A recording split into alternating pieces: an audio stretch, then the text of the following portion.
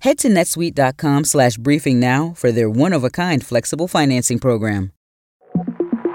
Hello! From CNN, I'm Jo Beck, with the 5 things you need to know for Friday, December 22nd.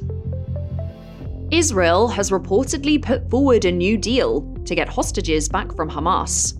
A senior US official says the latest proposal is for a 1-week pause in the fighting in return for 35 hostages, including the remaining women, as well as elderly, wounded, or sick men.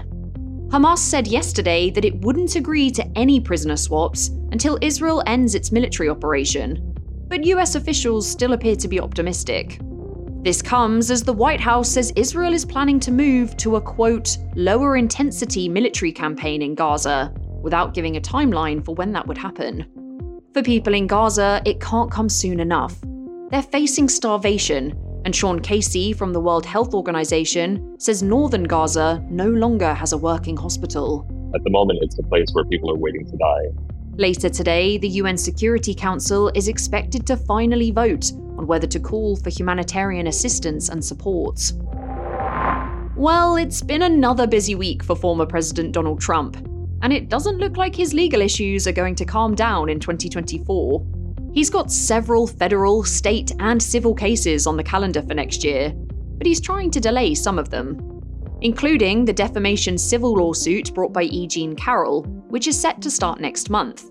Trump's asking a federal appeals court to delay that date to give him the chance to consider his legal options, like potentially asking the Supreme Court to get involved. That's something he's been considering a lot recently, and he's expected to ask them to block a ruling this week that bans him from running in the Colorado state primary. Meanwhile, former Trump lawyer Rudy Giuliani filed for bankruptcy in federal court yesterday, just days after a jury ordered him to pay nearly $150 million to 2 former Georgia election workers for defamation.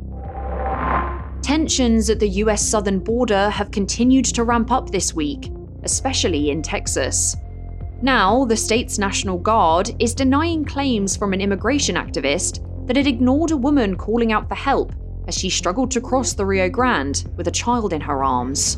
¡Hey, ayúdame! ¡Ayúdame! Video footage shows the woman holding a crying baby and yelling for help, as members of the Texas National Guard watch from 2 nearby boats, but do not intervene. It was shot by Priscilla Lugo from the civil rights nonprofit Latino Justice PRLDEF, who said the woman and child, quote, could have drowned. In a statement to CNN, the Texas Military Department said the soldiers decided there were, quote, no signs of medical distress, and said the woman could return to what it described as the short distance back to the Mexican shore.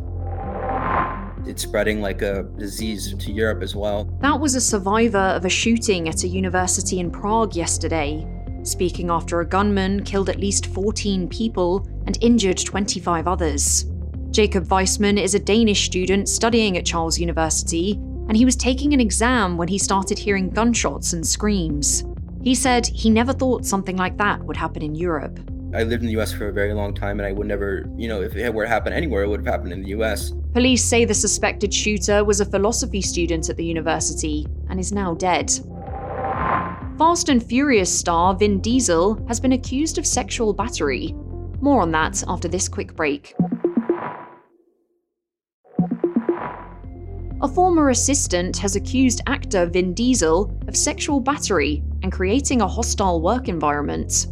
She's filed a civil suit against the Fast and Furious star and says he forced himself on her in a hotel suite in Atlanta in 2010 and masturbated in front of her. She says she was fired shortly after the alleged incident. Diesel's attorney told CNN that his client categorically denies the claim and said it was the first he'd heard about it. That's all for now. I'll be back with our next episode, which drops at 9 a.m. Eastern.